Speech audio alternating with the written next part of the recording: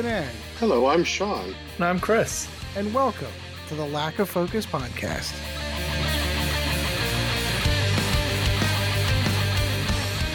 Hello, everyone. Welcome once again to another episode of Lack of Focus, the movie review show. I am your host, Ed Horn, and alongside me tonight, my good friend, Mr. Sean Dorsey. Sean, how's it going, my friend? Good. How you doing? I'm fantastic. And, of course, our producer extraordinaire, one Mr. Chris Sheriff. Chris, how's it going, my friend? Good, thanks, Ed. And you'll remember I asked this time. I will never forget again. Ever again. All right, so the format for this one's going to be a little bit different. We've elected to make this just kind of an in-focus, shorter show, so we're just going to focus on the topic for tonight, which is the movie review of the 1996 film The Arrival, starring Charlie Sheen. Where to begin with this one? Because it's interesting because this is a movie that I do recall watching when I was younger.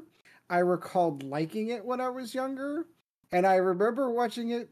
I watched it in two pieces, and it was okay. Well, why don't we give like a brief synopsis of what the movie's about or something like that first? And sure. So obviously, it should caveat with the movies from 1996. We're going to be spoilerific. Oh God, yes. We're going to spoil the whole movie for you in case you didn't watch it. So if you do have plans of watching the movie and then following along with the show, pause now. Go watch the movie, and then come back. Yep. So there, your warning has been given. All right, so Sean, this turn was your pick, so I'm going to go ahead and would you mind giving the brief synopsis on this one? So I'll give you the Prime Video synopsis, and then I'll give you my headcanon synopsis. Sure. So The Arrival is the name of the movie, and the Prime Video synopsis, and it might be different country to country, because Canada might have a different deal with how they have to describe it. But it says Zane, an astronomer, discovers intelligent alien life, but the aliens are keeping a deadly secret and will do anything to stop Zane from learning it. That's literally That's the whole synopsis. Yes. My synopsis, my headcanon synopsis of it is, this is an attempt to rip off They Live. Ooh, so that was not my take on it. My take on, and again, not saying that yours is wrong. My take on it felt like this was early global warming propaganda-ish. Agreed. Kind of Agreed with that too. So I agree with that. But when you watch the movie, so I watched it twice, and I'll be totally frank. The first time I watched it, I had a really hard time getting into it, and this is just one of those choices. I'm not a huge fan of Charlie Sheen as an actor. So when I saw this pop up on my Amazon thing, I'm like, ooh, this is interesting, And then I looked at who the cast was, and the cast is actually intriguing in this movie too. Because you have people, and we'll talk about it as we go, but you have people in the cast that pop up in other movies, other series of movies, things like that. So it's pretty interesting to see the cast and kind of how that interaction comes with this cast too. So it's interesting. My thing for this one is I was used to the era of films that this is in the late 90s and early 2000s with Charlie Sheen, him being in comedies. Like the Hot Shot Part Deuce, like those kind of films. So right. I'm going to give full credit. I genuinely feel this was probably Charlie needs a movie. He signed on for it. It's a crap movie, but I will give him full credit. He was probably the best part of the whole movie because I genuinely felt like he did an okay job. Oh, wait. No. Okay. I know I said this before we started, and I don't have the timestamp.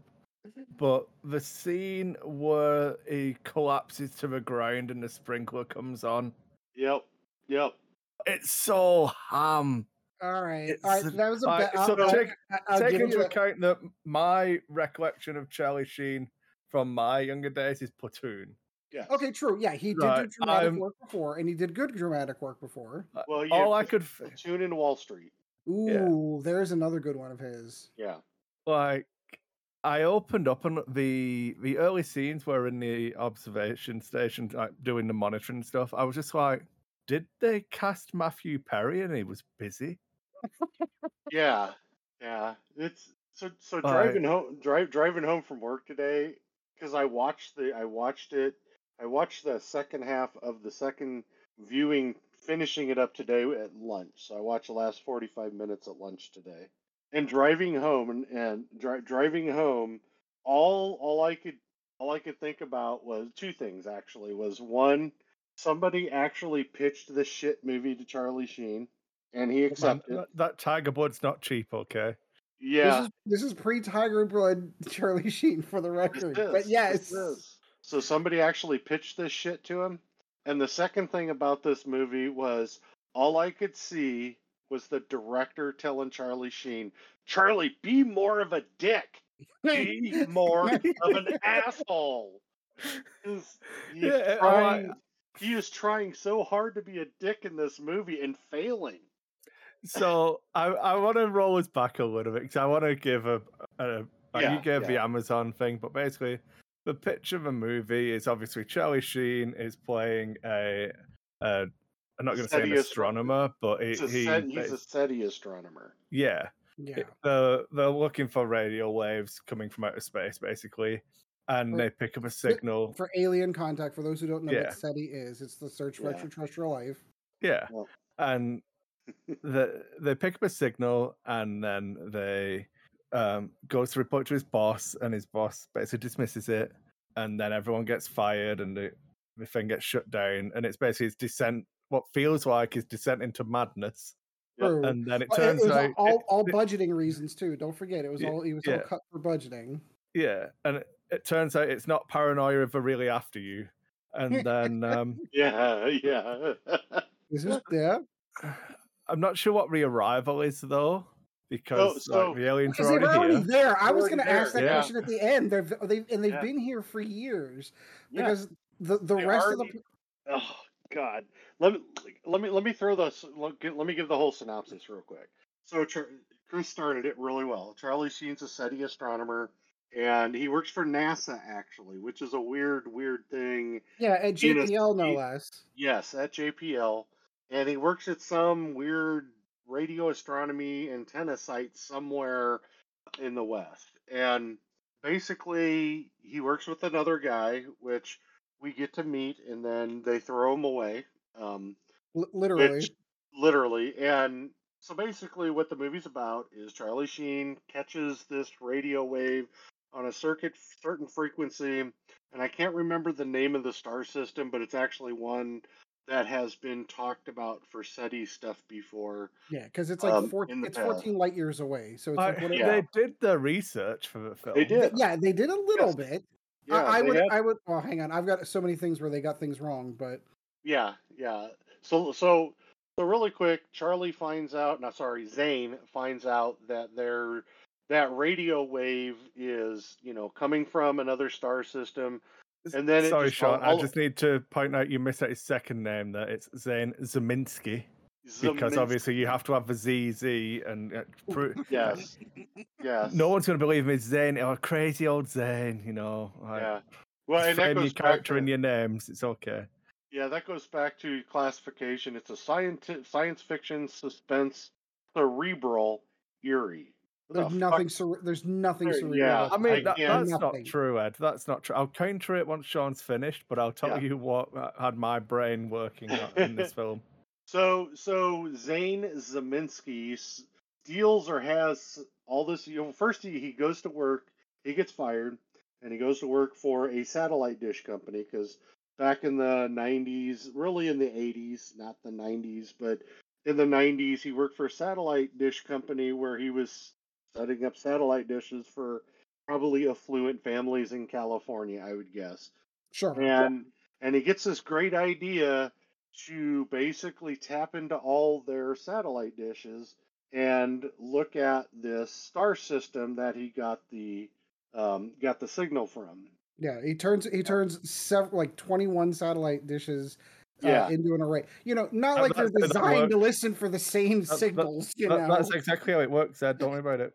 Yeah, and the funniest part about it is the best part about the array is they made it look literally like the Very Large Array Radio Telescope in Socorro, New Mexico, They which did.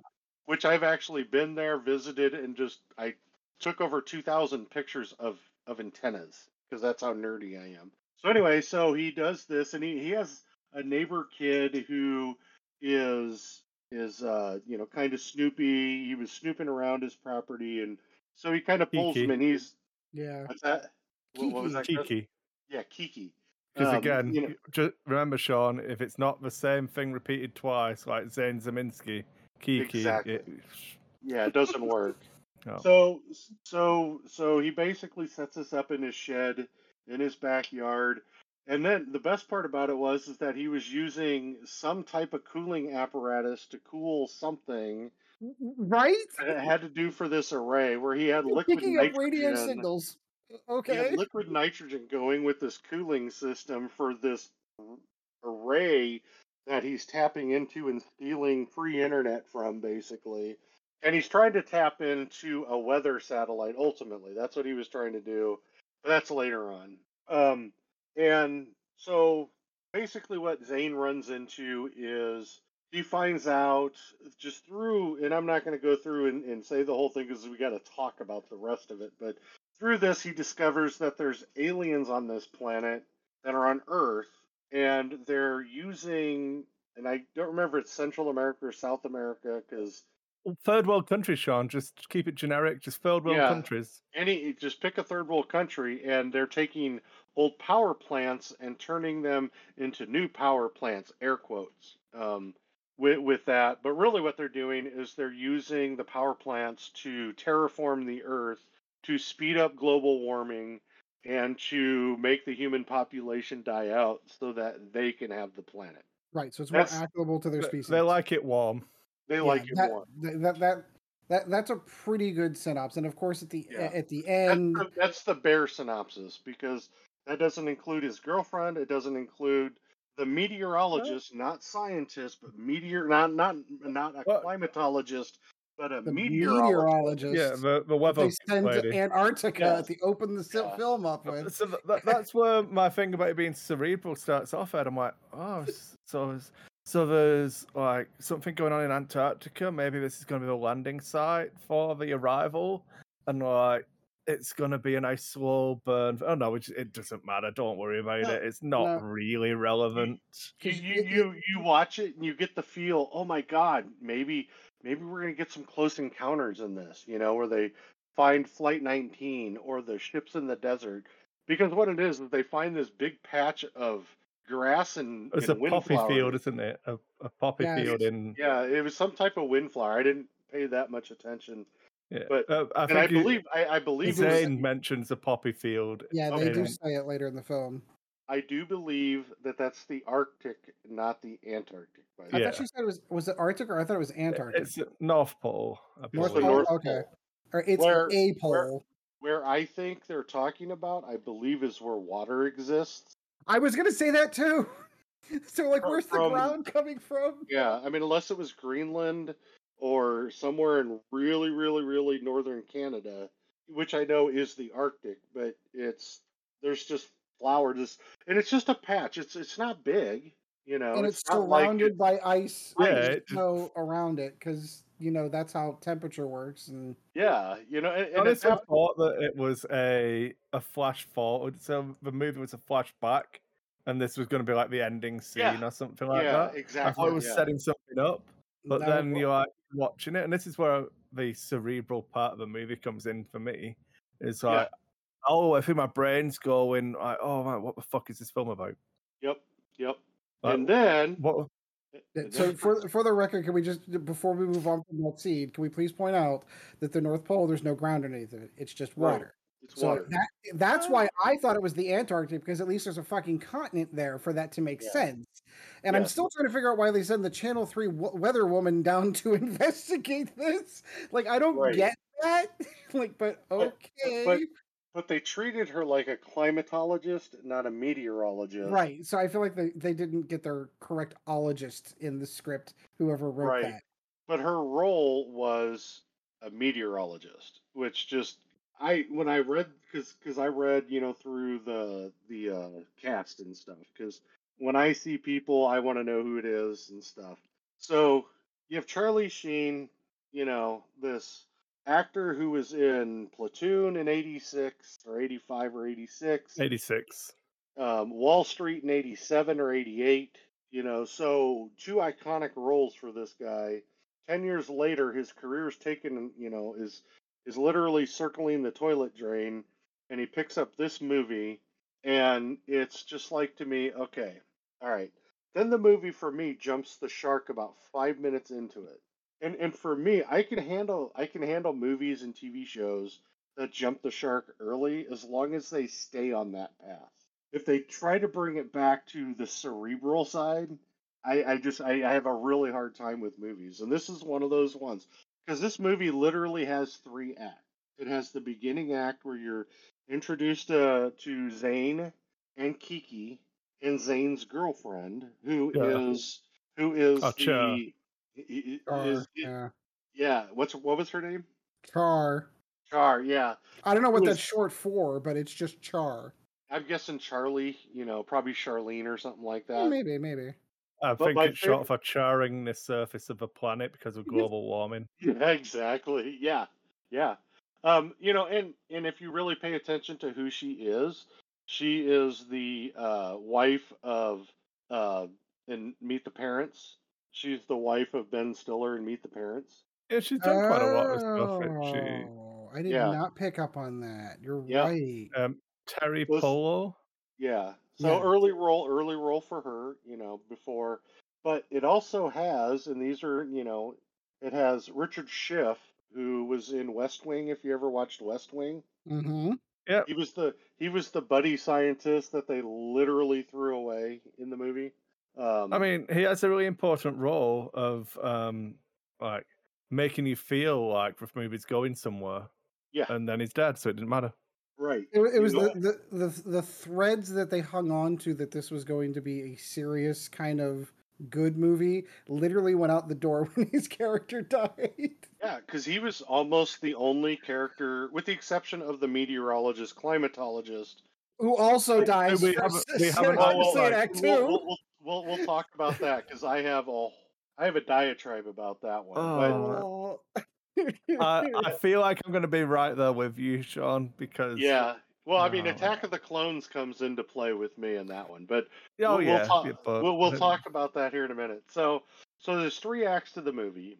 It's us learning that Zane is a total dick to his girlfriend Oh and yeah. everybody and everything around him. Just a total asshole. And really and truthfully, he wasn't dick enough. I just feel that director every scene. You gotta be more of an asshole. And then you go to part two of the movie, or the middle act, is where he goes to the third world country and somehow. Mexico is a country he goes to. Is it Mexico? So, Okay. So he yeah. goes to Mexico and learns all of this stuff about the aliens and stuff. So you have that act, but it's also where he meets the climate scientist meteorologist in the dumbest way humanly freaking possible. What do you think the climatologist's surname is? I can't remember her name. Green. It's yeah.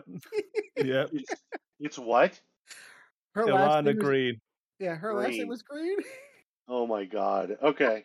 This is just even better. Yeah. So he meets her, and they put the two pieces to the puzzle together. Wait, pause. You have how does he meet her? Just on the side of the road, just coincidentally, two people that are looking into two facets of this puzzle just coincidentally meet on the side of the road. At least Yep. she had a reason to go to the specific part of Mexico. So Right. she goes to Mexico because she's studying climate change maps, and there's hotspots dotted in third world countries, which we'll find out later are going to overlap with these power plants that the aliens are building, these terraforming machine things. Right. So she travels to the location that she found on a map. The reason that Zane goes to Mexico is because whilst he was listening to the alien signal, he heard a Mexican radio station. So he just flies to Mexico, not even on a chartered airline. Like, this is a prop. I mean, I don't know what air travel in America was like in the 90s, so maybe I'm off base. But it looks like he just charters himself a private jet to fly him to Mexico. Right. Yeah. Or a SETI radio astronomer who probably at that time was making 20 grand a year. Well, Now- spent all of his money. It was blatantly living off the money that his Wall Street girlfriend was making. Yes. Can we talk about the point why he even goes there in the first place? Because they do a pretty good job of going, okay, so I picked up this signal from the star that's 14 light years away, and he's like, oh no, there's no way that we can be talking back to them. There's nothing we can do to send a signal back because they're too far away. It would take 14 years for the signal to go there and back. It's 28 years each way. And then the reason why he's going to Mexico is because the second time he picks up the signal, it's coming from Mexico as if they're sending a signal. So he completely, like, oh yeah, no, there's no way they would do that. It would take too long. And then 20 minutes later in the film, he picks up a film that's going to the star system. Well, then why the hell are they doing it? But he only realizes it's coming from Mexico because it's interwoven with radio station. Yeah, because FM radio, folks, is what we use for interstellar communication. Don't worry about how radio waves work. Don't think about it. Don't think about that part. But the fact that the peaks of those radio waves don't make it through the atmosphere properly is fine. Don't worry about it. No, that you don't need a low band frequency to travel further. It's okay. Don't worry about it. Yep. So they end up in Mexico. They meet in Mexico, and they're talking. And this is the part that I didn't even catch on the second watch as to why they both got arrested. Because they were on power plant grounds. That's where she was. She was putting her. So she was putting her weather balloon that up. arrested them. It was the security from the power plant who arrested them. Right. Yeah, but it really felt like they were like the cops. Yeah, but that's where he realizes that the face of the person who arrests him is Ron Silver again, isn't it? Yeah, his boss from back in the U.S. who fired him for budgeting reasons. Right. All right. Can we, the firing? It's not even a firing. He basically got laid off whenever they said we're out of budget. But there's a scene in that where he's getting laid off, where the guy's like, if you can't confirm a signal, it didn't happen. And Charlie Sheen's character goes, well, that's a stupid rule. Whoever made that rule, we should fire that guy. And I'm like, no, that's how science works. You're an astronomer. Like, what? Right. Exactly. It's not even, like, so Charlie Sheen is blatantly the lead from that. And is it Chuck or Charles or Calvin? Sorry, Calvin. Calvin. No surname given because we're gonna kill him off needlessly. Yes. Right.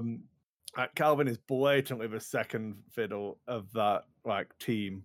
Yeah. At no point is Charlie like, well, if we're downsizing due to budgetary reasons, sorry, Calvin, I've got to let you go. It's like the guy just sends Calvin away, who just goes and sits there waiting to get. Right. We lost Craig there for a second. Do you want to double check that? I think it's okay. It still says it's recording. Okay. Yeah. So what's interesting, this cast, this is an interesting cast. Before we go further, you got Charlie Sheen, Richard Schiff, who is a well-known actor. Ron Silver is a well-known actor. Mm-hmm. Terry Polo. Terry Polo, who at this point in time probably wasn't very well known. That Lindsay Krause, who played Lana Green, is well known in her country, in her native country. Now she's also, I think she was like in her 50s or early 60s when she was in this show. But they portrayed her as if she could have been a love interest for Charlie Sheen at like 30 years older. Totally came on him. There's a whole scene where she's like, "Oh, well, your apartment is now combined with multiple partners because the bathtub fell through. Why don't you just stay here? Oh, is there someone at home?" Like, totally played it like that was what could have happened.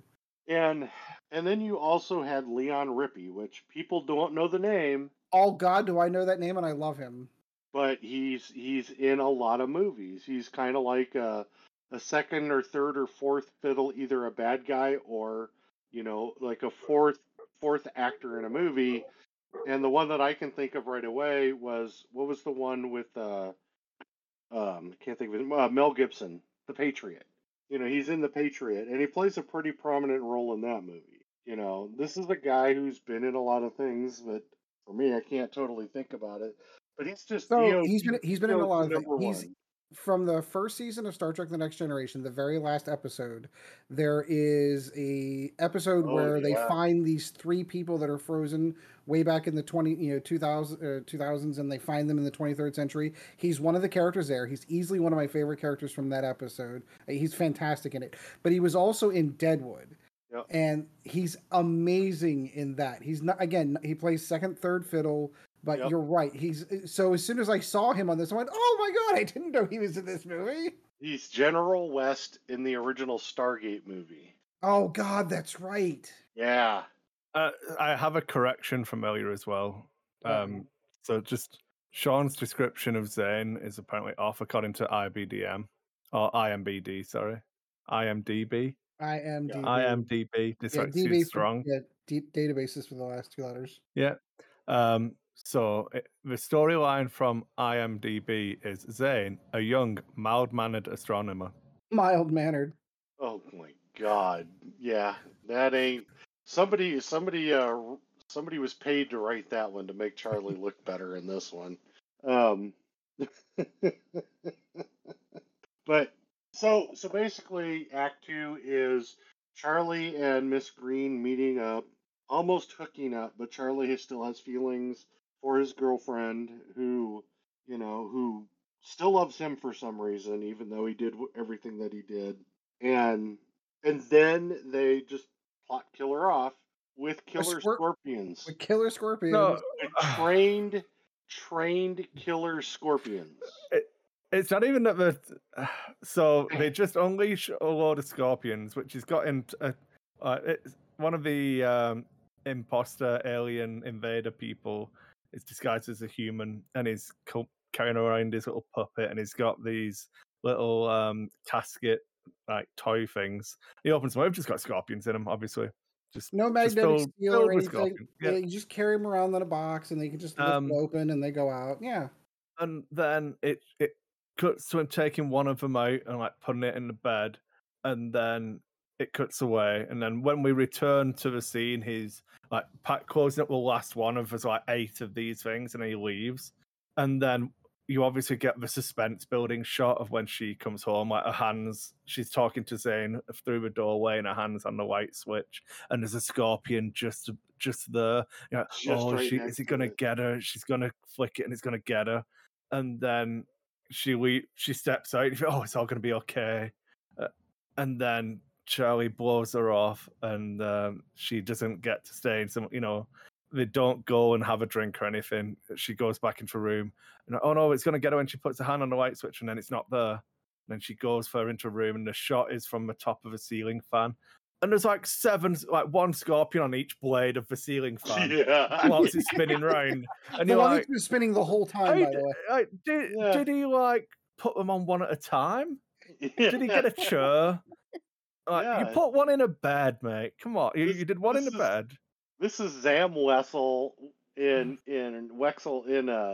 Attack of the Clones, sending the little whatever they are, the space centipede things, in through the window to try to kill Padme. Except they didn't succeed because there were Jedi outside the door. Yeah. Well, and then I don't know enough about scorpions, but is that enough to kill a human? Oh no, because they're big scorpions, so no. But the stupid thing is, like, they murdered. So one, they have a device that you can just put somewhere. And it will create a miniature black hole which sucks in everything in its close proximity into nothingness and then vanishes, leaving no trace at all. Right? So, were I to be a murderer and want to plan to murder you, that would probably be my go-to method if I had that technology available. Yeah, that left no evidence behind. Right. Or they have the technology and the ability to kill you, making it look like a cardiac arrest, because that's what we did to Charlie. Sure did. Yep. Or leaving scorpions on the windowsill and on the fan, just spinning around happily, having the time of their lives. These little scorpions are. Why would we want to come down? Right. So don't forget, they have the ability to coat themselves in a human skin of someone that they want to look like. So if they really wanted to do it, they could have killed her, made another one of them look like her, and So- then intentionally put him in different directions. But Well, I think the fact that they they reuse the the disguises DNA or whatever it is. Yeah, is and I what get kind of. Yeah. But yeah, like That's just why shoot there's her, two- shoot her in the face, and say, "Oh man, Mexico is a third world country," as the movie's making out. That's not my opinion. That's just what the Right. movie's like portraying. Like, pretty dangerous place. She went out somewhere at the wrong time. Oh man, what are you gonna do? Just, it's worse than a Bond villain. Yeah. I So expect you to die, Mister. No, just shoot him in the face. So in Act 2, we also get a glimpse of the alien. Just a Yes. glimpse, the man in the hat in the alleyway, With who the dog leg. literally at that point in the movie when they're filming, they still don't know what the aliens are going to look like. They don't know what the aliens are going to be. So they need this scene for this alien to get away, and basically the aliens have like horse-style back legs or crickets or Yeah, They're grasshopper. dog legs. the knees hinge backwards, The basically. knees, But yes, but then they can that's jump extremely high. yeah, that's a moment where I was like, oh, okay, maybe it's going to be good. Like, so they're Yeah. obviously already here, and Yeah, like they are among us, kind of thing. right. And I was like, okay, maybe we're going somewhere. Like, maybe it'll be an X-Files style conspiracy theory, and that's where we're going with the movie. Right. Oh, so But you for me, don't- that's where the movie went completely off the rails for me. And I'll tell you And I why. can understand that. I can understand that. So what happens in that scene is basically the guy in the hat disjoints his legs so that they go to the natural movement of the alien that's wearing the human suit, so that he can have the rear dog leg thing going and jump up onto the top of the building. So then my immediate question then goes, well, if he can do that, why don't they walk around? Can they biologically change their knees to bend forward and backwards? Because Well, they have when to. they're not doing the jumping thing or the running fast thing, they're walking normally because they're in human skin suits. Right. So which is it? Do their So- legs bend backwards or do they bend forward? I think part of the human skin process forms the legs into, I'm hesitant to say normal legs, but Yeah. Biologically, that wouldn't because- work because their knees still bend one Whoa, way. whoa, They're double jointed. You're talking They're double about. jointed. Look, man, the person who did this was doing as much coke as Charlie Sheen was as well. Okay, so Yes. don't stress too much. But that But- was literally an alien that ended up being the alien for the movie, created for a scene. Literally, and once you commit to it, you're stuck with it. And it might have been the first scene that they filmed, who knows. But that scene don't- also go ahead. I wasn't too bothered about the you need something distinct and visual that's going to set them apart. Right. So and Sure. it's a storytelling gimmick, if you know it.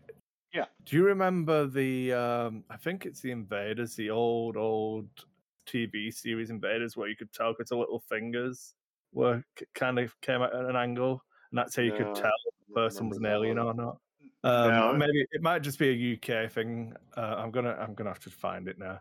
But like that kind of trope of there's always something that makes it apparent to a viewer, Yes. and like it lets you instantly that okay, that, and obviously it's very extreme in that the knees now go backwards and they're really badly CGI'd and run like a weird. All right, so Right. that's the one thing I was going to give them pass on because this was I late 90s. I was going to come CGI. to it. The CGI for the time for a lot of this is really, really good. Yes, for the time. The movement of they should have done stop motion. Yes. Yes. Yep. But Agreed. But- But so that's pretty much sums up Act 2. So Well, Charlie. Charlie- they frame him for the murder of Right, the right. meteorologist, so he has to get the hell out of Dodge. So he finds a way into the U.S. And then somehow, some way, finds a way into the U.S., crosses the border, and then third act is now he wants to confront his boss. Yep. Get it on videotape on a camcorder in the stupidest scene I've ever seen. Yep. Where he literally does the old finger in the pocket, throw the little NRA joke in there. Oh, the NRA, you can get one of these guns everywhere kind of thing. literally pushes him to a corner so he can record him, and then goes, literally finger bangs, runs over to the tree, pops the camcorder out, and goes, "See ya," and then leaves. Yeah, it's like he's got nothing. It's just like at no point does he shoot him. Does he rip his No. face off? Does he make him backward joint his legs? He's just got some guy saying humans are horrible and don't deserve to live on the planet. I'm like, yeah, that's me on a Tuesday. But there isn't enough damning in that conversation that he intends, because the intent, of course, is that he intends to record this conversation, broadcast it over a weather satellite. Satellite. Yeah, and he does. Because every weather station broadcasts from the same feed, apparently, so that everybody in the world can hear this conversation. Of the only damning thing is, if you're not good enough to keep your own planet, you don't deserve it. That's the only line in there that's but it's not definitive. Anyway.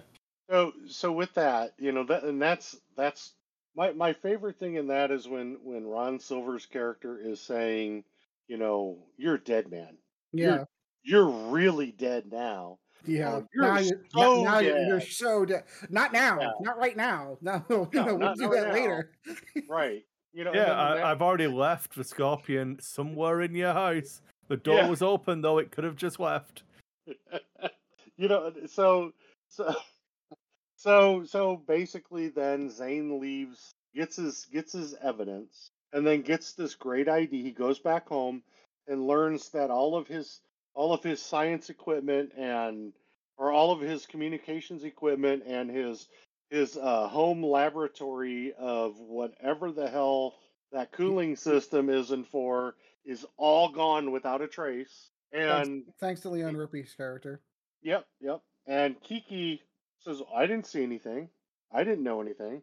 And, which we know if you paid attention, you saw the gardeners, because they disguise themselves as gardeners, the cleanup crew, as you say.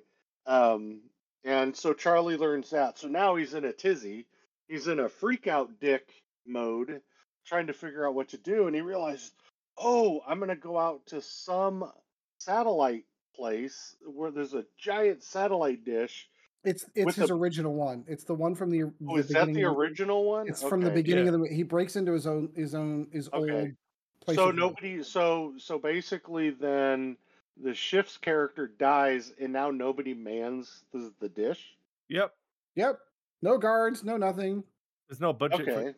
Millions of dollars worth of NASA equipment sitting in that. Nope, nobody cares. Leave it sit there.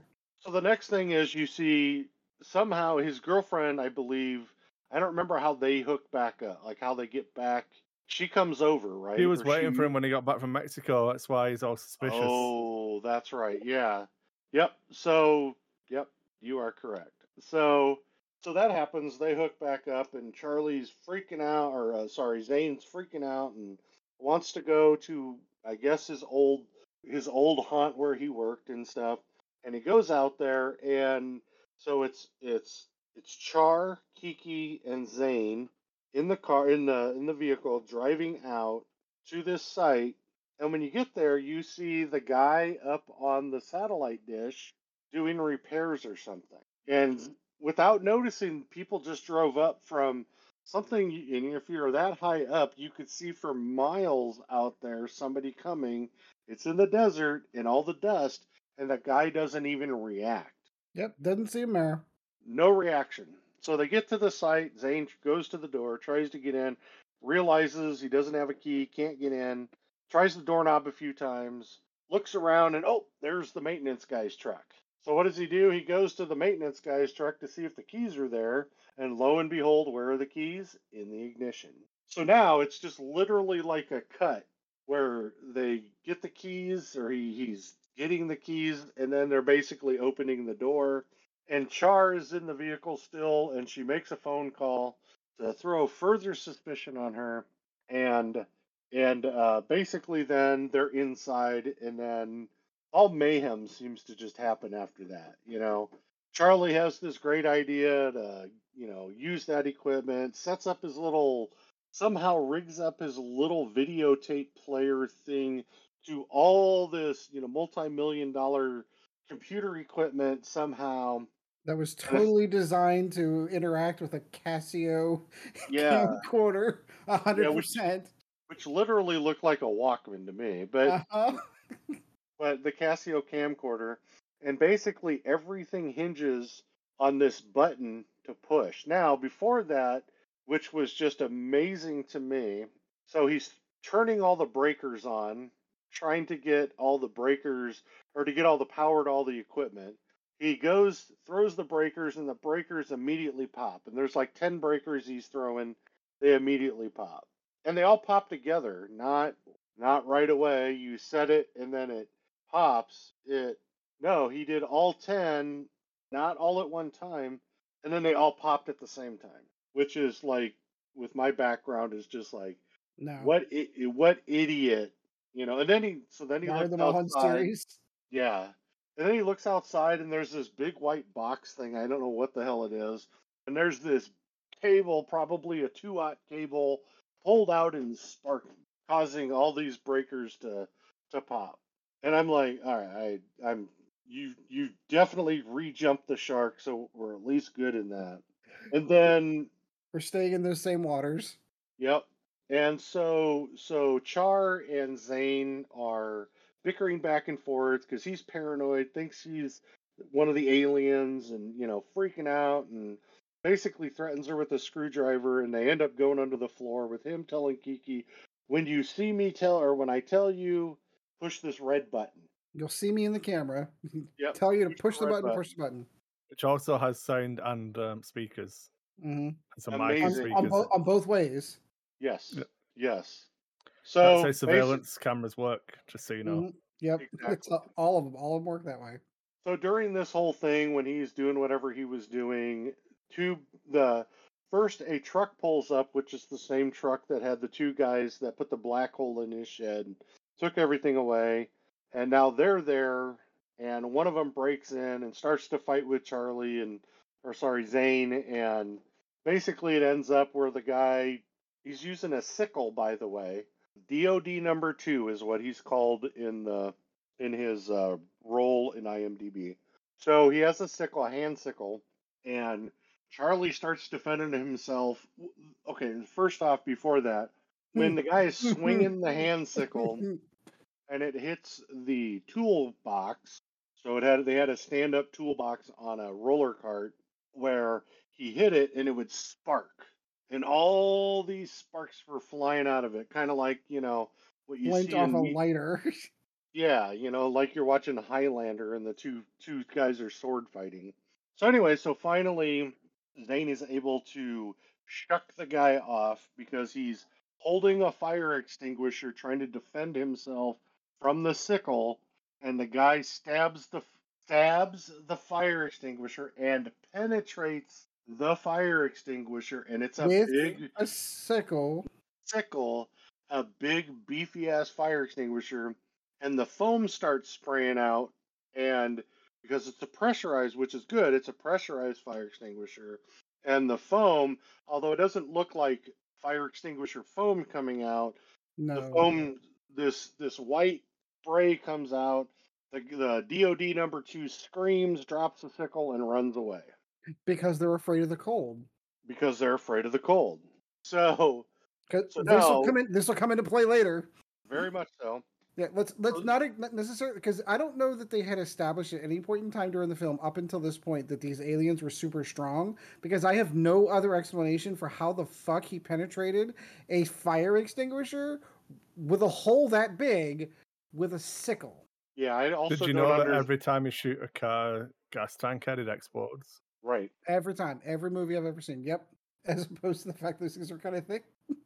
So the guy gets out. DOD number 2 gets out of the office space, Dog runs legs his away, way up to the roof. while Char and Kiki are huddling in the corner. She's got her arms around him, protecting him, and Zane stands up with a big, long, flathead screwdriver, and now that's his weapon. Where when Char comes up to him and says, um, you know, what's going on, trying to figure out what's going on herself, Zane is totally freaked out by this time. Totally freaked out. paranoia, to 11 basically. And he's thinking now she's one of them because she had called the police because the police had come and talked to her about him and the murder that they were trying to pin on him down in Mexico and blah blah blah. And you're just like, this is way too much information for this tiny scene to have happen here. So anyway, so Zane is like, well, I can't get the breakers to reset, so the only way I can do it is to go underneath the floor into this big giant open basement. So they have the floors are raised floors for when you have computer equipment and you're using crack units to blow air under them for servers because it's just a giant server room. Mm-hmm. And he knows which one to open and basically gets them downstairs. And I don't totally remember everything because my brain could never get past His whole point was he was trying to manually align the dish. the dish, right? So he was Because that doing line broke, so he couldn't do it that way. So he's trying to manually align the dish, right, which as one does of a dish yeah, that size. yeah. Now, if Rogue One had been in the early '90s, you could say it's copying. So maybe Rogue One copied this, when she had to manually align the dish before sending the Death Star plans up to Tantive 4. I forgot about that scene. Yeah. So basically then they get down there and this is my favorite line. It's Char says, "Why'd they leave?" Zane Zeminski, "They didn't leave. How do you know? Because we aren't dead. Because we're not dead yet. We aren't dead." Oh my god, you got to be kidding me. So basically then they start to try to break in the door down there. Zane needs the time, so he somehow, and I don't remember, was there like a lock on the chain or whatever he could put They through the used a fire axe to prevent the double doors from opening. So opening? to get past that, they took the van that they drove in and literally just flew it at 60 miles an hour into the double doors, perfectly like threading a needle through the doors and into the facility so that they could get the door open. But before that, they secured the door with a chain and he wrapped it around and he wasn't trusting Char, and Char was basically saying, for the love of God, trust me. I don't remember what her exact words were, if you've ever trusted me before, trust me now. This is her proving she's not one of them. So she's holding the door with the chain.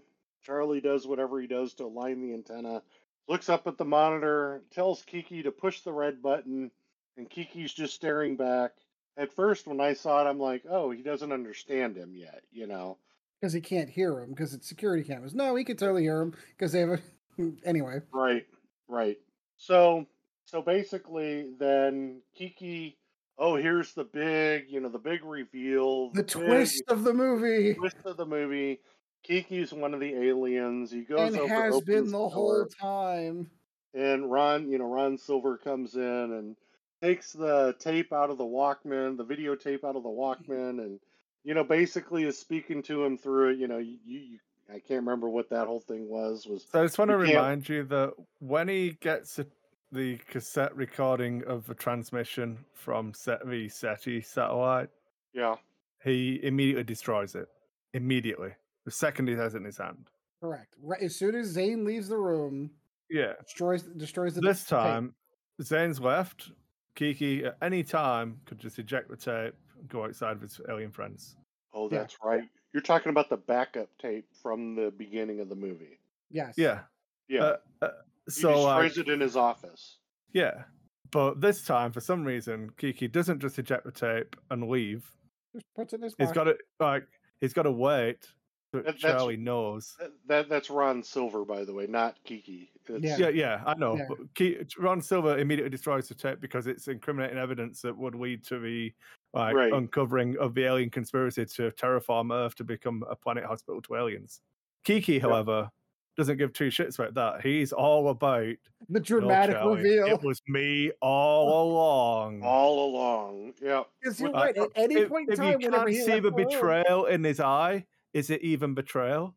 No, it's like, what was my line? I forgot my line, and I just got screamed at because I forgot my line.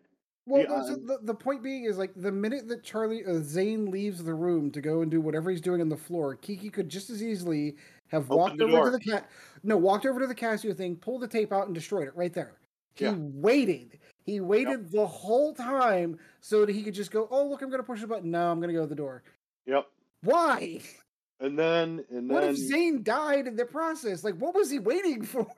yeah, and then Like, the line that I prematurely said, she asked him why'd they leave, so on, but they don't leave. They get in the van and blow through the door then. And cool little scene whenever the fire axe gets like the head right next to the scene. I'll give Yep. him credit for that one. I thought that was kind of cool. That was, in honesty, like the cinematography in the film's pretty good actually. Yeah, Just yeah. the framing of the shots is like the shot with the scorpions on the fan is really cool. Yeah, it is. But it doesn't make any in sense, practical, but it it's makes no really sense, yeah. cool. Like the bit, I think like Sean skipped over it in his kind of summary, but when he goes into the power plant, Oh, I and was like gonna go. finds I was the gonna secret, go back to this. I was hoping you were yeah, gonna say finds the secret elevator and they go down, like it's reminiscent of oh man, I can't remember that. Not Fifth Element, the Arnold Schwarzenegger or Colin Farrell, depending on how old you are. Oh, you're Total Recall. Total Recall. Yeah, the Mars Power plant. terraforming factory Yeah, power plant, and that it's pretty cool and like yeah, it looked really good. All CG. It looked really good. yeah, and that was it's such an impractical design though, where he makes his way all the way down to where it basically is. You see it belching up big green balls of like yeah. carbon dioxide or like methane gases or Whatever. Yeah. whatever the thing was he used to use in aerosols, which we don't use anymore, which is why the hole in the ozone that's a layer set to heal. Fluorocarbons. Oh, the CFCs. CFCs. Yeah. But the way it works is there's a tube and then there's a gap. So if you think about it as a child when you would get your toy cars and make them do a jump, Yes. and then you try and make them land on the track again.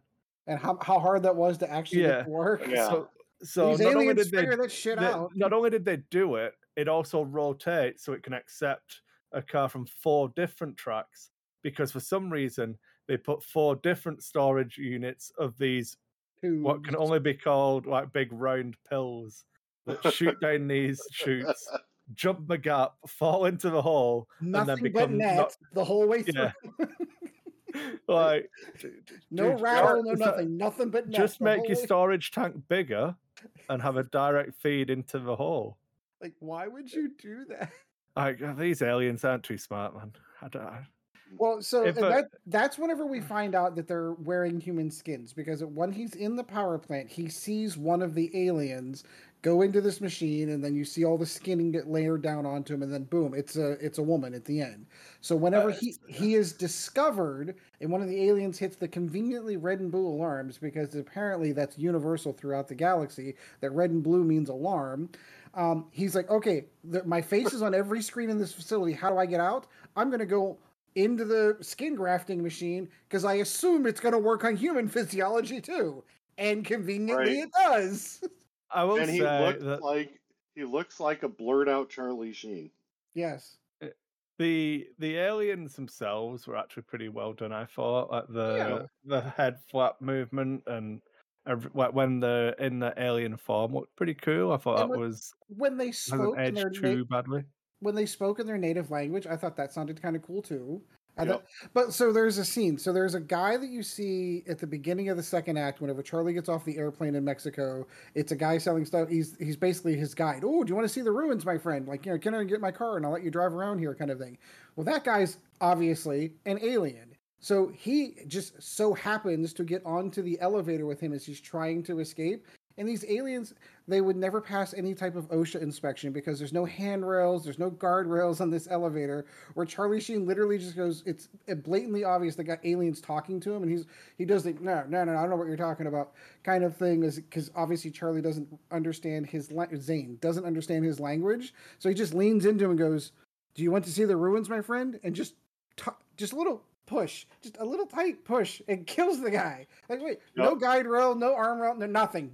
Just, well, that's a really poor design for an elevator. These super advanced aliens are kind of dumb.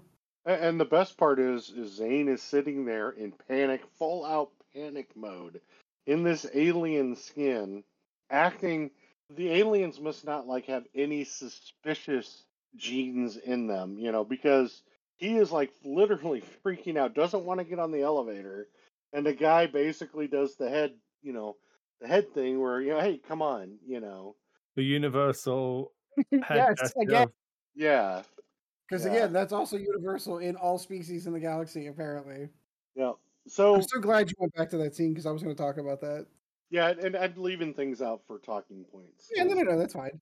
Um, Getting to the end of it, so the van crashes through. Axe flies past Zane's head. Zane realizes somehow, some way down there, there's a giant tank of liquid oxygen or liquid nitrogen. I think it's oxygen because it's white, but it's liquid something that makes things really cold really fast. Picks up the axe and cracks it open perfectly. Or actually, he knocks the valve off. And It for goes some, nowhere well, I was just gonna say, physics did not play in this situation at all. because it didn't go screaming off like a rocket ship. The exact physics of how rockets work. Compressed Yes. gas coming out of a small nozzle. That's how they go. Yeah, no, Yep. it stays Nope. perfectly Stays still. perfectly still and sprays perfectly aimed right onto the aliens, this freezing cold stuff, and freezes them in place. And I thought that was the cheapest way because, like, oh, of course, it's going to hurt the aliens because it's cold. No, that would hurt anybody. Any living Anybody. thing would have been standing in And there would I'm have going to been be frozen. honest with you, the two Achar and him in the room with them, it would have done damage to them also. Yes. Which was just amazing that it didn't. Yeah, I'm glad So- you put out the rocket thing. It didn't go off like a rocket because I'm oh like, my wait a minute. god. I've seen videos of what it's like to see those compressed tanks have those head falls off, and those things go, like 1,000 pounds. They flew right off into the sunset. It's where they go. If you put water in a rocket and then you pressurize it, it's still going to take off because it's pressurized and the water is a propellant at that point because Uh it's huh. coming out very quickly. Air will do it. So anyway, Good old Sir Isaac Newton. Every action has an equal and opposite reaction. Not so in this movie. basically, the Ron Silver's character has the tape in his pocket, and Zane, which you isn't know, damaged by cold, just as an which isn't FYI. damaged by cold. Well, he had a few layers on him. But he reaches in basically and takes the tape out of Ron Silver's pocket.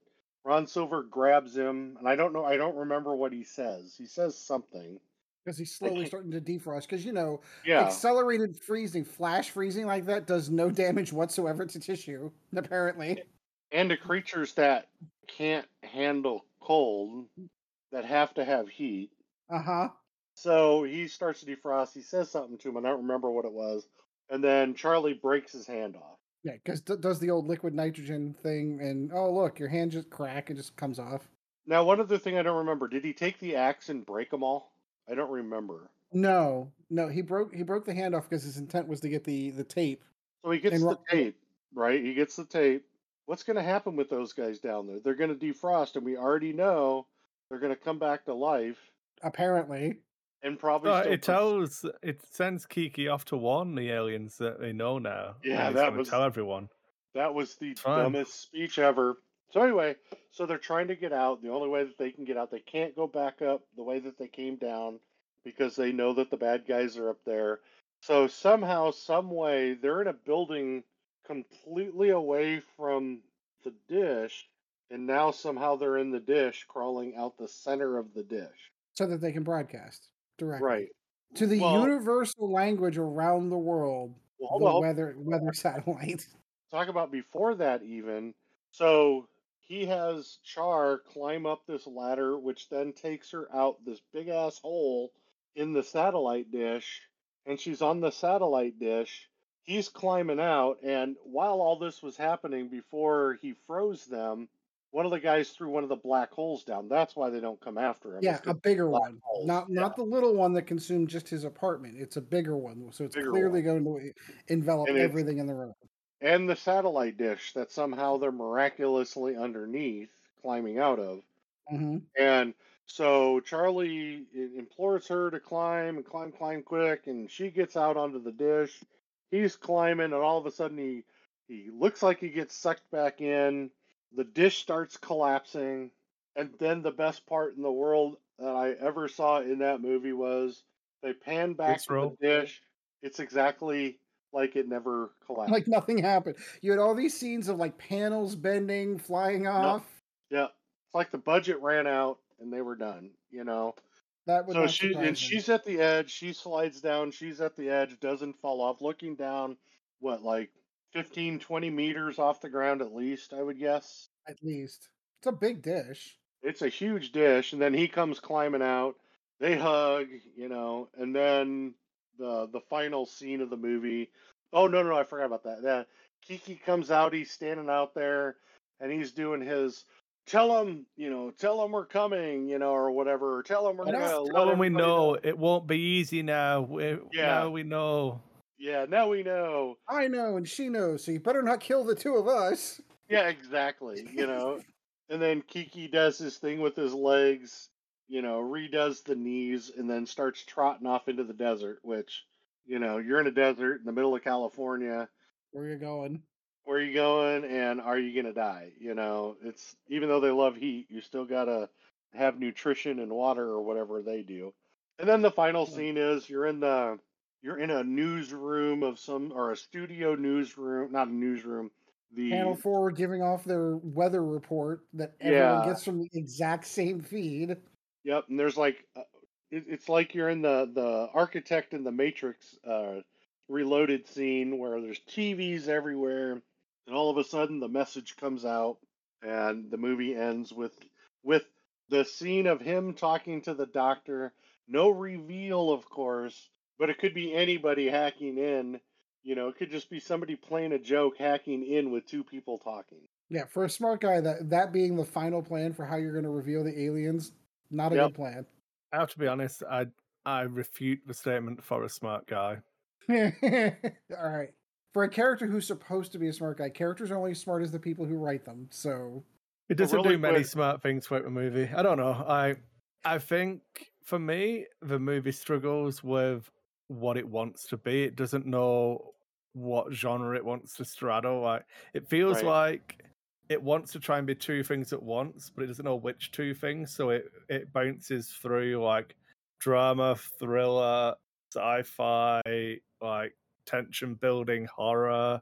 And it's trying to be two. It's never trying to just be one thing and doing it well. It's kind of half-assing two things at the same time, but then just magically switches one of them to a different thing. yeah, And usually then in the jumps to same the other act. one. Yeah. It's very disjointed. Charlie Sheen's atrocious in it. There's no getting around it. I don't even know that he's supposed to. I think he's supposed to come off as, wait for it, zany. Yeah, Yeah. But I just think he doesn't pull it off at all. As Sean said, he just comes across as an absolute cockknocker. yep. Like the And like they were egging him on to be a bigger one. The whole movie. Well, if for The me, I'm sorry, Chris, go ahead. I was going to interrupt with some other points that I had issues with. no, and then rest of the cast is okay. There's not a lot to work with. It feels like a prequels problem. You know what I mean? There's not a lot of meat to work with. Right. So what are they supposed to do? But what Charlie Sheen does have to work with, I feel, is just it's 2.5 men. It's not Platoon. Like, Right. Yeah, you know what I I could. mean? All right, I would. Yeah, I could see that. Yep. I could see that. And then the pacing is just like it's an hour and 55 minutes long. Yeah, Yeah. that was one of the points I was going to bring up. It's a 2-hour Like- movie. And Like, if you watch the movie real quick, Chris, the editing is horrible. yeah, Well, that kind of goes into the pacing things. Like you go from one scene to the other, where it's really really fast paced, and then it dies, and then it dies. It feels like a collection of scenes that they filmed independently. do you And want to didn't- know? I've got a hot take for you. Sorry, I had to Yeah, go ahead. interrupt. It kind of just came to me. So I feel like the movie was done, it was made, and it was about the meteorologist character Ira Green. It was her movie. Then we're like, Yep. oh man, it's 1996. We need some male star power if we're going to sell this movie. let's get Charlie Sheen on board, and then they did all of his stuff because Because the I opening feel like scene was with her. I mean Yep. it blatantly isn't, but it feels like there's two stories and we picked the wrong one to tell. Right. It's Yeah. like I think kind of like I think it's a better film if the story's about her and Charlie Sheen is this supplementary character. And like there was no need to kill them off or anything like that. And yeah, if you do it the other way around and we don't see anything of Charlie Sheen's character and he still acts the exact same way he is, you believe more at the end when they're trying to do whatever thing they decide to do to save the world. You put him in Char's role of the is he a human, is he an alien? And because he's right. been so weird throughout the scenes, I think that sells that better.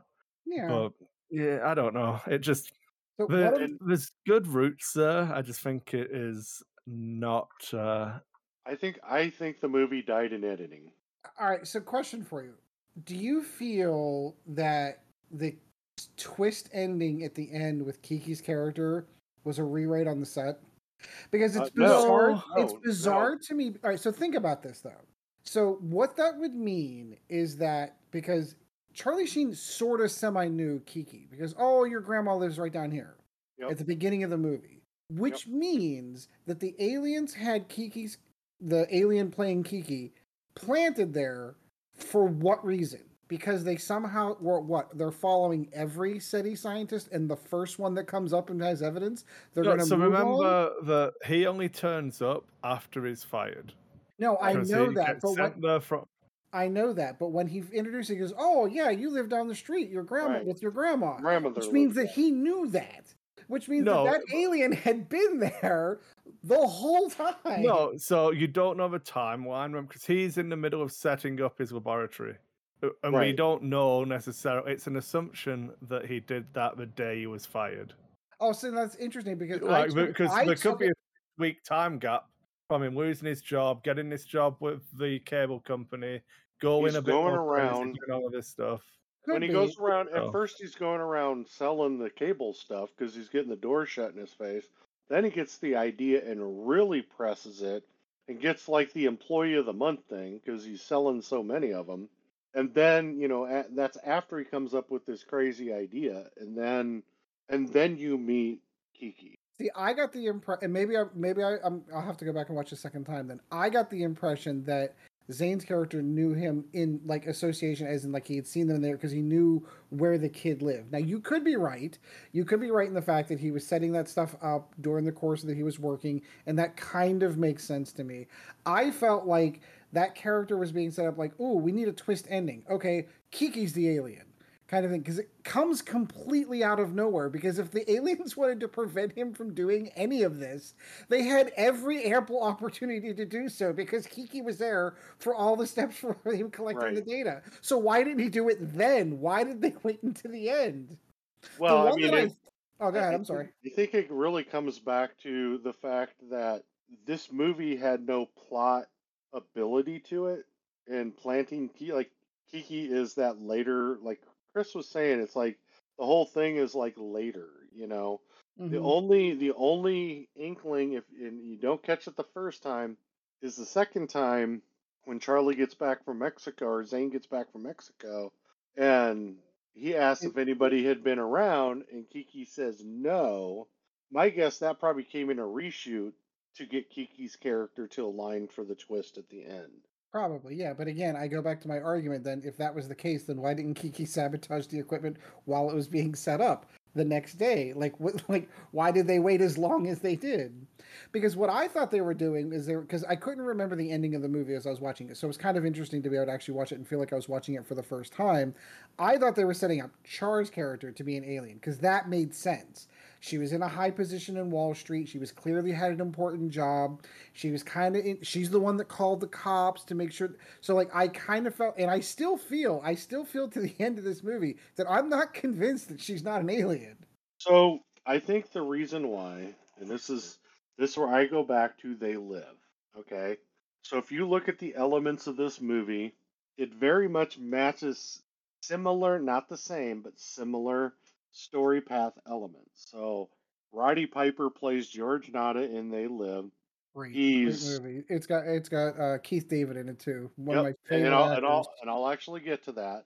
So you have Roddy Piper, who's kind of a loner vagabond, comes into this city, finds the glasses, figures out that there's aliens, works with the Keith David Frank Armitage character, who who he has to convince that there's Wrestling. aliens. Yep. Because you hired a wrestler for the movie, so you got to have some wrestling. Right. And then you have Meg Foster, who plays Holly Thompson, in there as his, we'll call it love interest girlfriend, who is the person that hooks him up with the resistance group. Okay, so take those three elements. You have Roddy Piper, who's kind of this unhinged guy, finds the glasses, so that's like Zane hearing Finds the alien secret. Yep. And then the glasses were the signal in Mexico, where he then goes to Mexico.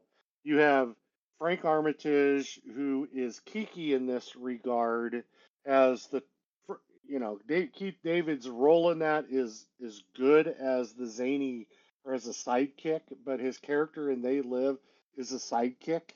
So you have the black Much guy better written. sidekick. Much better. Yep. Much better. Well, how do I write that?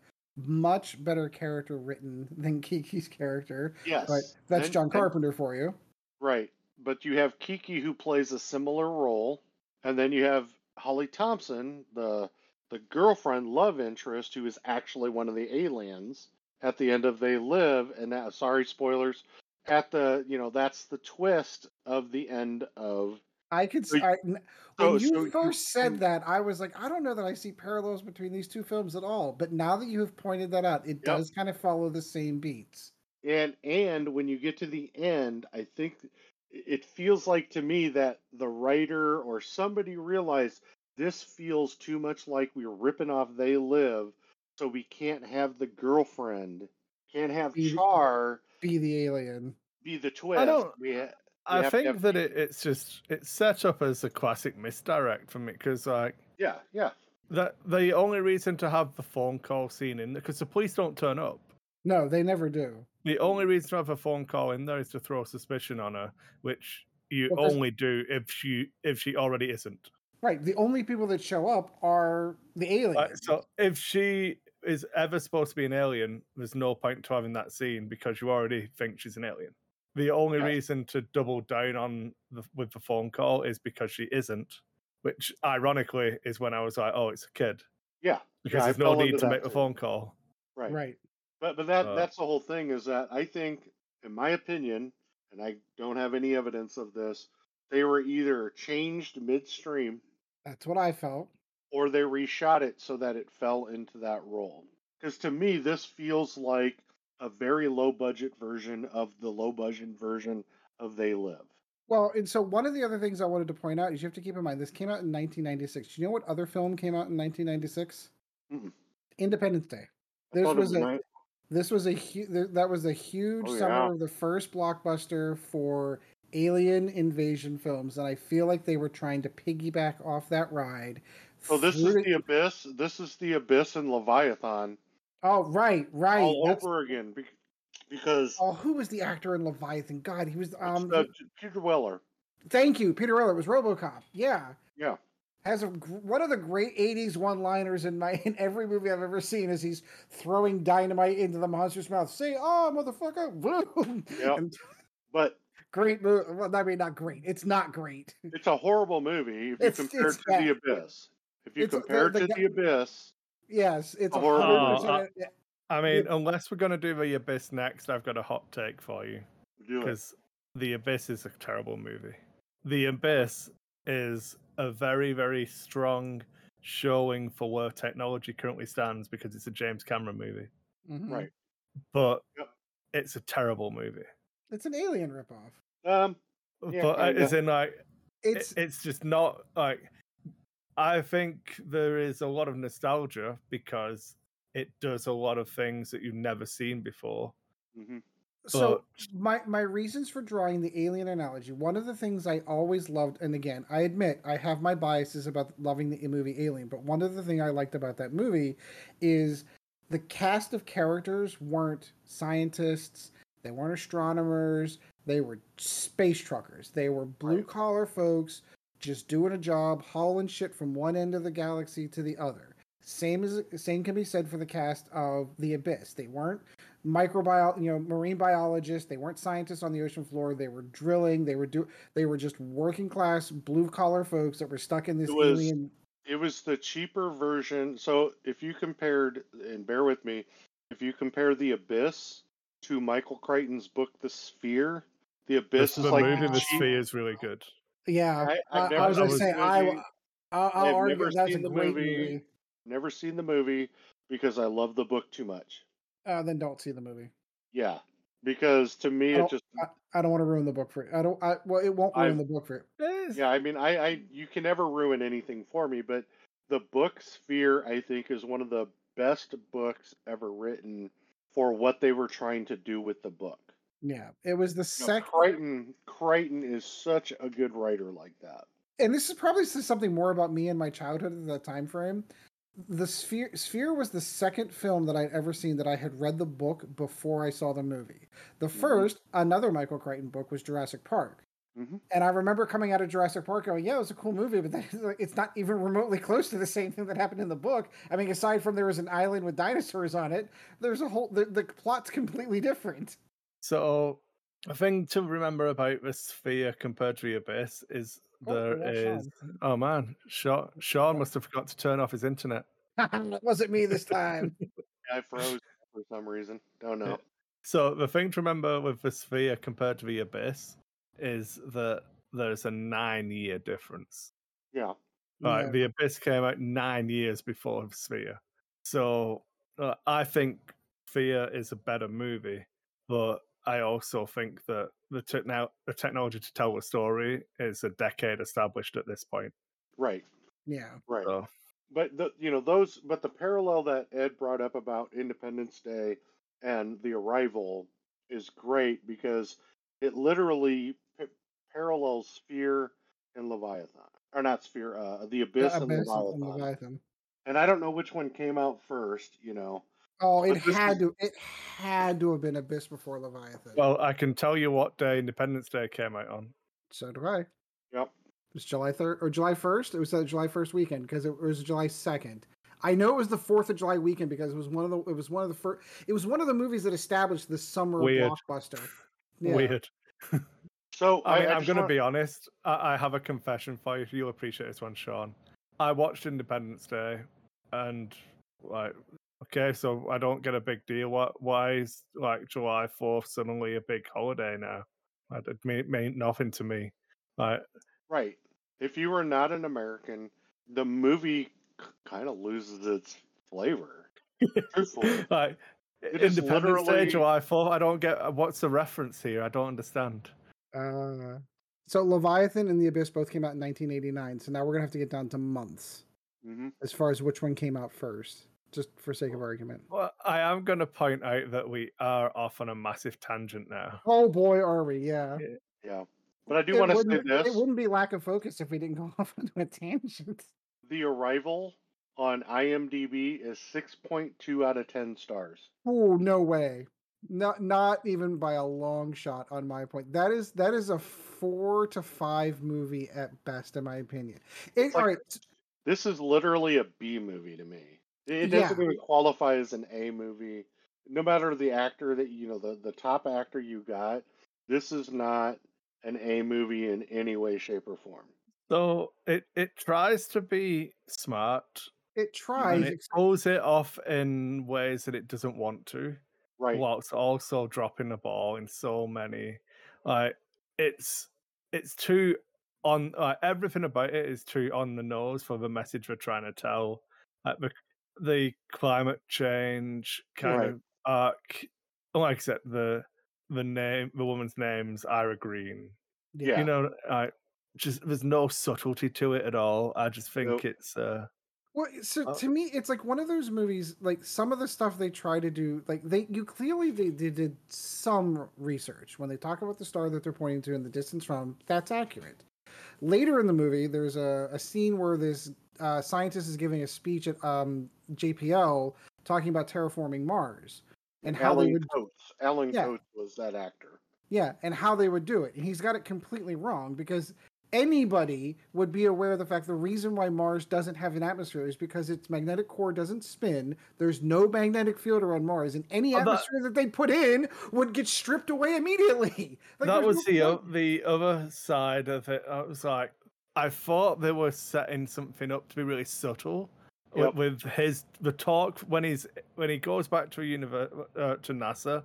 And he goes into the talk that's going on, and it's talking about how we could potentially terraform Mars by affecting the atmosphere, which will change the climate. I'm like, oh, they're just hinting towards what's going on in this movie as a subtle nod to the audience of like, just so you know, this is what's going on. This is why we're doing it. It was just so that Charlie Sheen can smash us in the face with it later. When he's like, oh, what was that talk from earlier about if you go to timestamp 32 minutes 68?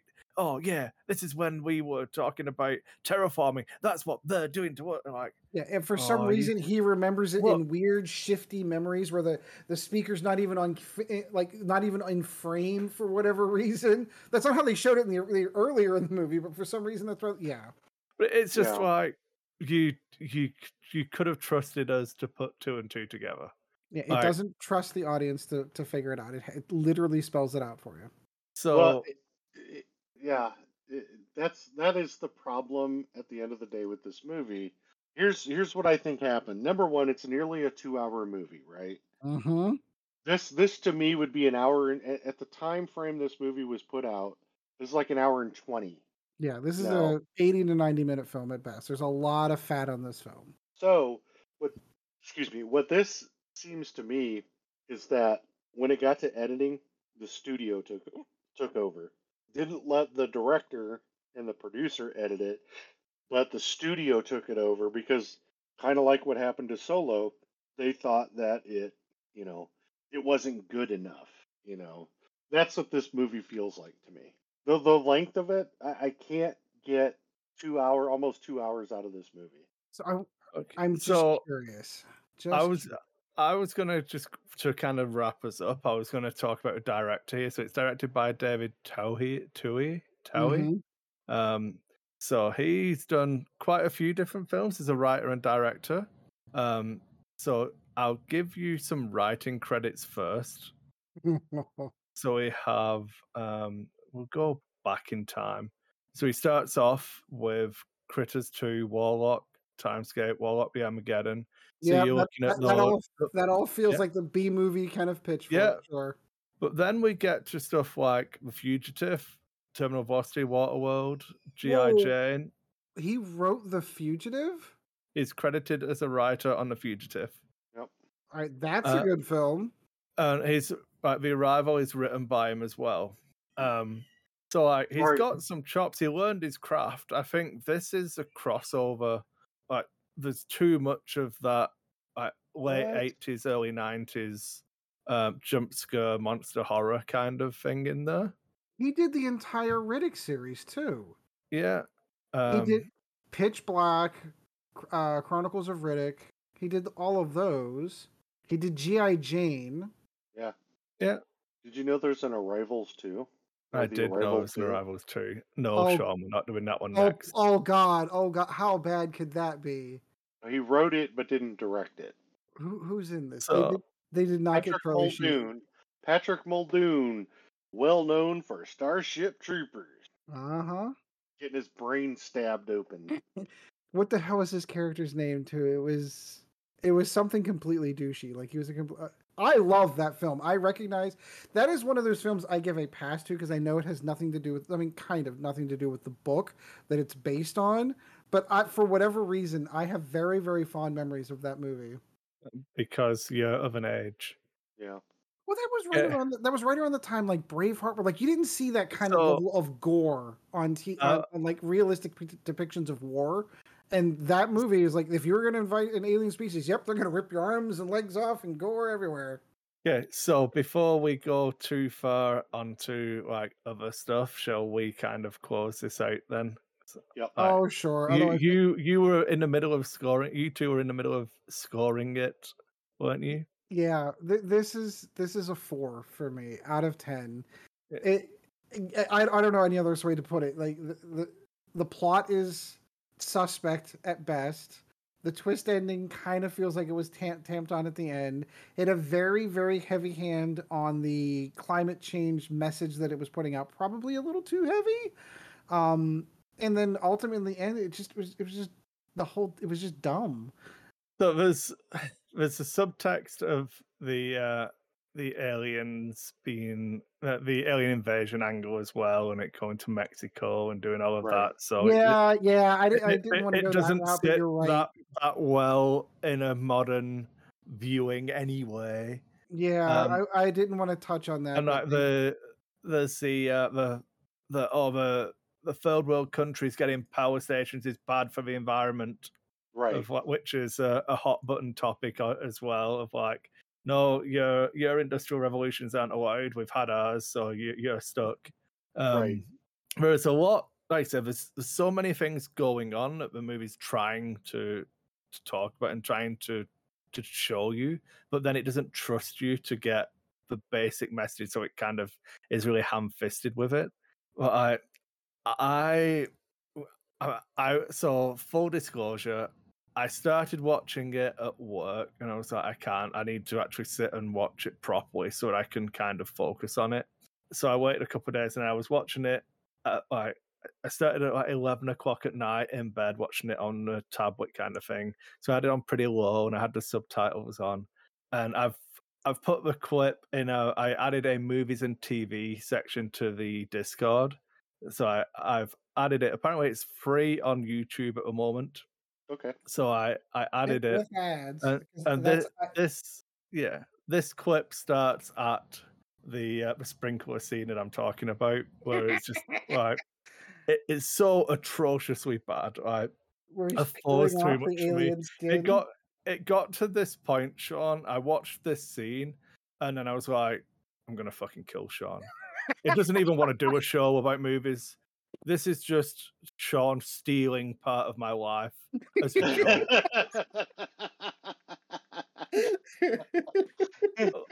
You have no idea it's how me relieved trolling. I am that you didn't come on and like, oh man, I said, guys, did you guys enjoy The Arrival? It's great, isn't it? I'll be like, you motherfucker.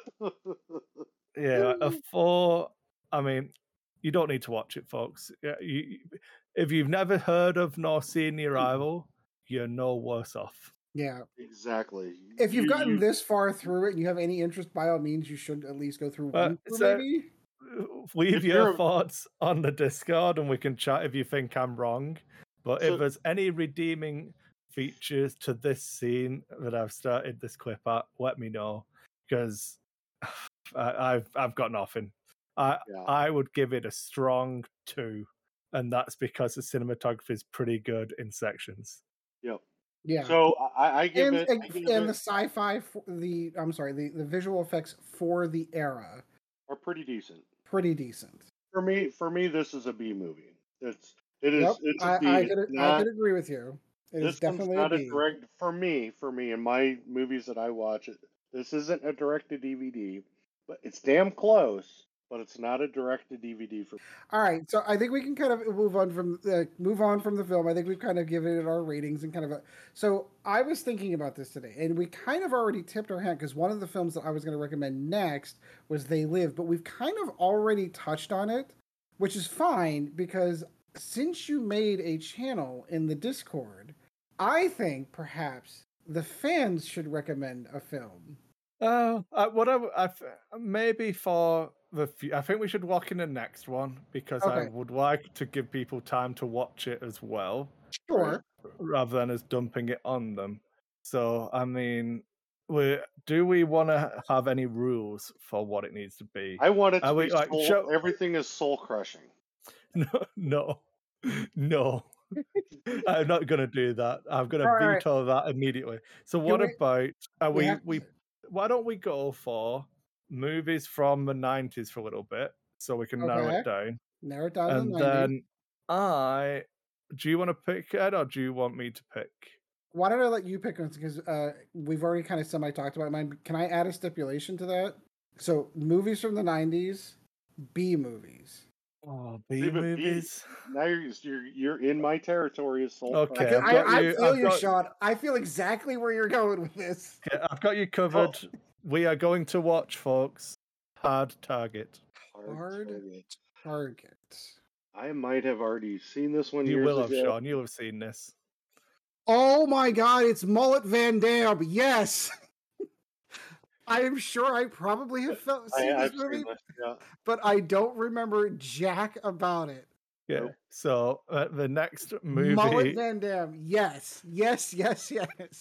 And so what I'll say then, folks, are we gonna try and get all on camera for the next one, and then I'll try and do an overlay, and we can have some images and some stuff. It's only once a month. I'm pretty sure we could try and pull it off. Sure. Once every 2 months. So once every 2 months.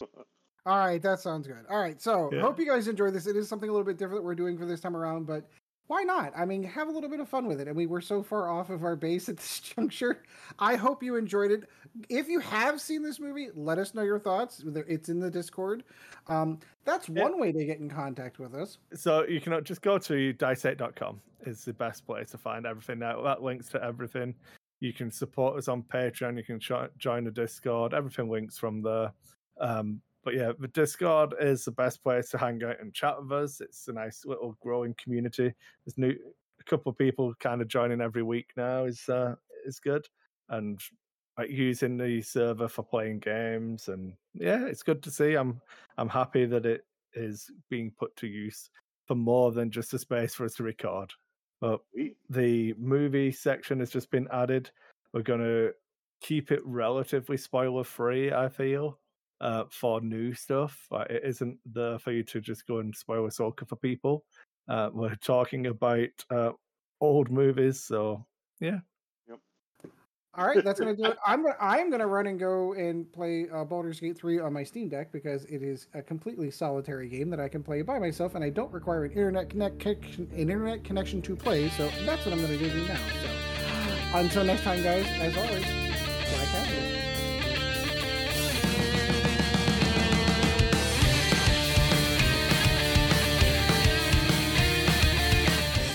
Thanks for listening to a Lack of Focus podcast, brought to you by Dice 8 Productions.